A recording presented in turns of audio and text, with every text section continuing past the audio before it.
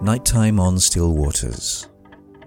This is NB 506812, narrowcasting into the night from somewhere on Britain's waterways.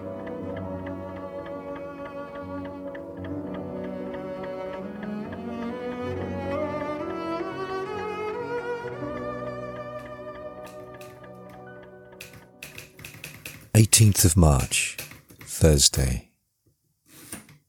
Today has been filled with the kind of skies in which rooks exult, throwing ragged silhouettes upon the beating wind. Ecstatic heraldry. Breathe deep if you can. Things are not all right, nor will they be, but there are signals of joy, like a bush burning in the wilderness.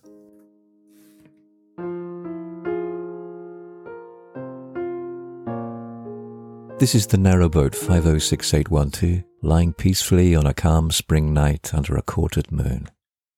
Welcome aboard. How are you? Well, you joined me on a still night. Earlier, as the dusk was beginning to gather, a flight of geese in loose formation cut the sky, and those careless seamstress darts, and those who are staying are beginning to settle down into pairs, nesting. And a couple of geese have been hanging around here, although they've been frequently shepherded out of the way by the swans. And now the still air is broken by the odd quacks and chunterings of disturbed ducks, and always that spring sound, as the chasm of the night rings with the antiphonic calls of lamb and ewe. The wind has been continuing to swing round the compass rose, and there's a little observation in the book Weather Law of the Sea, published at the turn of the last century, that says during the month of March, the saying is that however long the wind blows from the southeast, the northwest pays it back. And that certainly seems to be being borne out at the moment. Those turning points in the year are slowly being passed, and although there is often some confusion or debate about when spring starts, meteorologically it starts on the 1st of March, but quite often the spring equinox, the vernal equinox on the 21st of March, is taken to be the first day of spring. And actually I'm reminded about a piece of weather law, or perhaps botanical law, that I'd forgotten, and I came across it when I was looking at Lisa Schneidau's Botanical Folk Tales of Britain and Ireland. And she records it as coming from Cambridgeshire, but I think it's wider than that. And that is, it isn't spring until you can plant your foot on 12 daisies. Well, round here I haven't come across many daisies as yet, although there are definite signs of spring beginning to turn. And we might have to wait a little bit longer for what Schneidau describes as the green mist of spring. But it is on its way, and it seems that lots of people are finding comfort and hope in seeing the earth spring back into life. And it's captured so wonderfully and powerfully in Wendell Berry's poem, Another Descent. Through the weeks of deep snow we walked above the ground, on fallen sky, as though we did not come of root and leaf, as though we had only air and weather for our difficult home. But now, as March warms, and the rivulets run like birdsong on the slopes, and the branches of light sing in the hills, slowly we return to earth.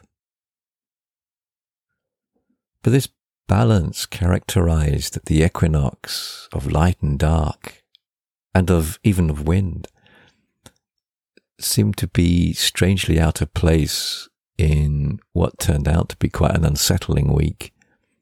On Tuesday morning, I began to experience a rapid deterioration in vision in my right eye, so bad that I had to cancel meetings and lectures.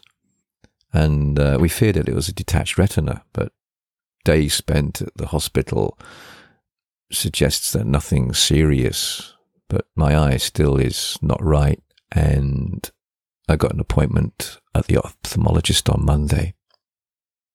And we're also trying to finalize the details for blacking the boat at the end of the month, and this will involve taking the Erica out of the water with a crane, and that necessitates finding alternative accommodation, and that's not easy at the time of COVID restrictions. And there's also so many moving parts that it's difficult to actually organize, but we are getting there. Blacking is a technique that is used to protect the hull, painting it with this protective finish, and it needs to be done every 2 or 3 years. And we had hoped that we could get it done last year before moving aboard, but COVID got in the way. And what I'll do is I'll plan to go through the process in a future episode, and hopefully also have some photographs of the whole process. And it also might mean that I will need to be off there for perhaps a week or even 2. We're not quite sure how long the process is going to take because it's very dependent upon weather and lots of other things. And so with all this uncertainty, it's been particularly nice to hear from you and hear your news.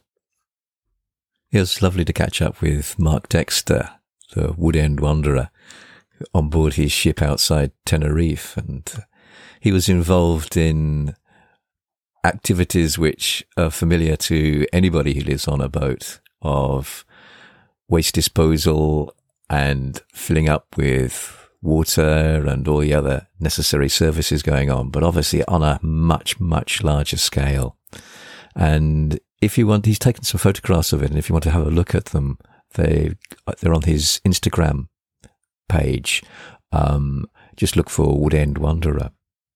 And it's lovely to hear from Mark, and I really appreciate it, and the nice things that you said. And I love the comment that you made about the difficulties or challenges of trying to talk to people that you can't see. And you're saying how you often talk to passengers on the public address system, and the pinnacle of your 42 years at sea was to be praised by one of your more frequent travellers who hailed from Cheltenham. "You would make a perfect annunciator at Waterloo Station," she informed me. And being the crusty and rather formidable character that she was, I took that as worthy praise indeed. And I think you're absolutely right. Take that one for a win, Mark. And it was lovely to have the opportunity to meet up with another fellow podcaster, Patricia Carswell, who has the Girl on the River podcast about rowing. And it's lovely to meet up with you, Patricia. Thank you for contacting me. And I look forward to be able to do something perhaps in the future. And Patricia is unfortunately exiled from the river at the moment because of the COVID restrictions. But once you're back on the waters, then hopefully we can be able to get together and do something. And thank you so much, Matthew Brusso, for leaving that lovely review on the Nighttime on Still Waters Facebook page. Really appreciate it, and really touched by your kind words. And I sort of know Matthew as MJ Brusso on Twitter, and it was sort of lovely to meet up with you a little bit anyway on the Facebook page. So thank you so much for that, and I hope you continue to enjoy these podcasts. Another old listener, Olivia from Massachusetts, got in contact with me and actually asked me a really interesting question. She said she was curious, have I ever lost anything into the canal? And if so, was I able to get it back? And actually, at the moment, no, nothing serious at any rate, but it's only going to be a matter of time. I think it happens to everybody. And poor old Olivia. said that on our first holiday, she writes this, on our first holiday, the throttle handle popped off the hire boat and fell right into the water, instantly sinking. I mean, it's not funny, but what an awful thing to happen on your holiday. But anyway, it ended up okay, because they borrowed a vice grip from a kind boater whose boat was painted like Animal from the Muppets. So it's nice that Animal at least came to the rescue there, and you got it back.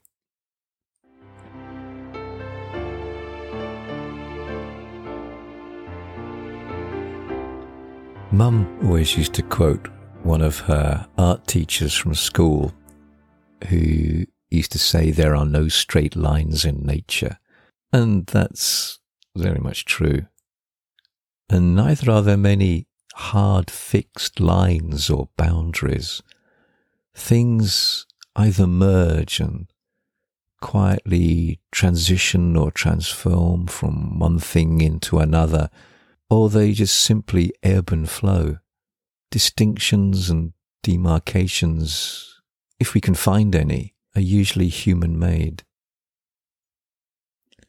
And our calendars and programs and plans and schedules, like and to a certain extent, depend upon those clear demarcations, boundaries, distinctions of when one thing ends and another starts. When one day, month, season, year starts and ends, even though it may be arbitrary. And who of us didn't, even fleetingly, welcome 2021 as if the crossing of that midnight threshold would see the ending of our troubles and usher in a new, perhaps easier time? And right now we are slowly transitioning and moving from winter to spring, and it's messy and ragged. The ancients viewed it as a cosmic or climatic battle. And even in this movement and this dance of seasons, there is this element of ebb and flow where we go forward and then appear to go back. And even with the strong suns that we are having, it takes a long time to thaw out those icy bones of winter, and the cold can leach into our spring days, just as the pulse of warmth can bleed into those winterish days. And so sometimes days like these can feel a bit like a no man's land, a limbo of the elements. But it's not really, it's just that flow, that nomadic, unceasing cycle, that continuous movement that we're so much a part of that we seldom see it. It's our natural environment. And the gales have peppered the air with catkin pollen, and pillows of blackthorn blossom scent the air, and thick tufts of emerald burst amongst the brown rattle of last year's reeds, nettles and dandelion, plantain, goosegrass. But this messiness often doesn't seem to sit well with our modern sensibilities and mindset. And I think this year it's not helped by each of us having to negotiate our life as we come out of lockdown restrictions and those uncertainties and ambiguities that we face, the shifting ecologies of our social and working lives. And it's not surprising that so many of us feel somehow slightly off kilter. Our goals and plans and dreams seem to hang tenuously, almost as if the constellations of our universe have somehow come unhinged and are hanging loose in our skies. And two things really brought this home to me this week. The first one was I was talking online with some of my students in one-to-one tutorials, and they're initially so full of life and energy and enthusiasm. And suddenly they'd stop and say, actually, I'm not okay. I'm struggling and I don't know how to go on. I'm not sure how I'm going to get to the end of this. And expressing all that feeling of guilt and failure that comes with those thoughts and emotions. And the other time was I was being asked to judge a poetry competition that's been run by the university, and students and staff have been invited to submit their poems. And the poetry competition is open. There's not a particular subject or topic to write a poem about. And I was so struck that so many poems reflect this feeling of struggling. And more than that, of failing, of in some way feeling that they failed, of hiding behind a mask, of wanting to take that mask off but not being brave enough to do that, of being trapped. The entries are obviously anonymous, so I don't know who wrote them, and I don't know which were staff and which were students. But it was interesting and a real eye-opening experience. And again, it reinforces that truism that has often been circulated on social media, that we're all struggling in our own ways, and give ourselves slack and give each other a little bit of slack as well. And we may be responding in a different way, but we're all coming from that position of trying to find our way through this particular winter into our springs. And also just that need for some kind of reassuring contact. And I was reading, quite coincidentally, W.H. Hudson's The Shepherd's Life, and came across a little passage there which I think probably many of us can understand in a richer and a perhaps more deeper way than we would have done before the experiences of COVID hit us. In his book, Hudson is recording the lives of the shepherds on the Wiltshire Downs. And in many respects, it's a rather romanticized and idealistic elegy for a type of life that he sees is disappearing. He spends quite a lot of time extolling the beauties of the South Downs and the chalky landscape of those rolling, flowing hills. But he also notes that in some weathers that they are not necessarily the most romantic of places to be. And he writes, "In all places, in all weathers, there is a pleasure in the open air, except on these chalk hills, because of their bleak nakedness. There the wind and driving rain are not for, but against you, and may overcome you with misery. One feels their loneliness, monotony, and desolation on many days, sometimes even when it's not wet. And I here recall an amusing encounter with a bird scarer during one of these dreary spells. It was in March, bitterly cold, with an east wind which had been blowing many days, and overhead the sky was a hard, steely grey.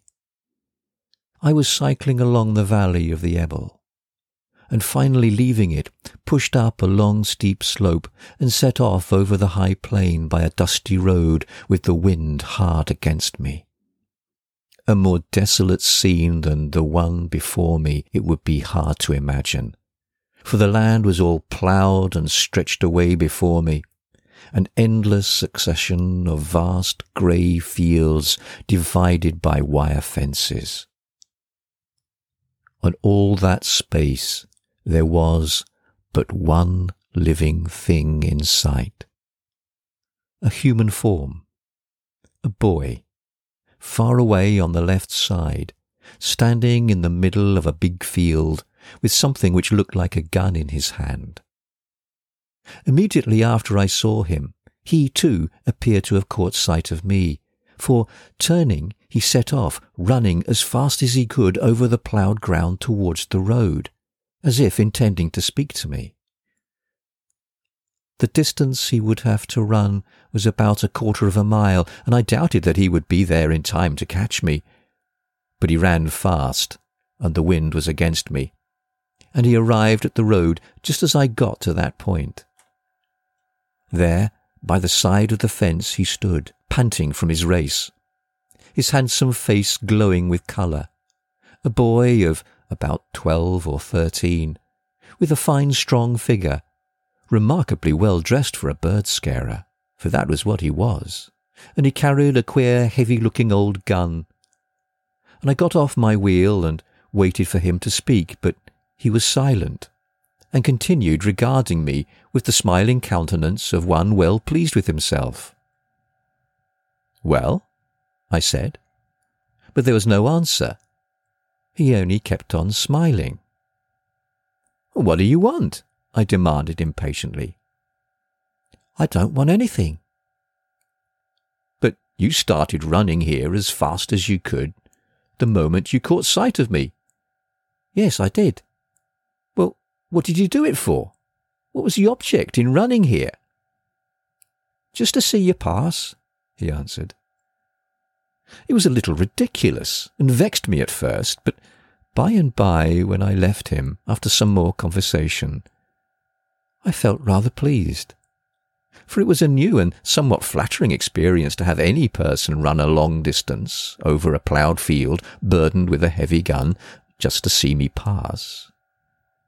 But it was not strange in the circumstances.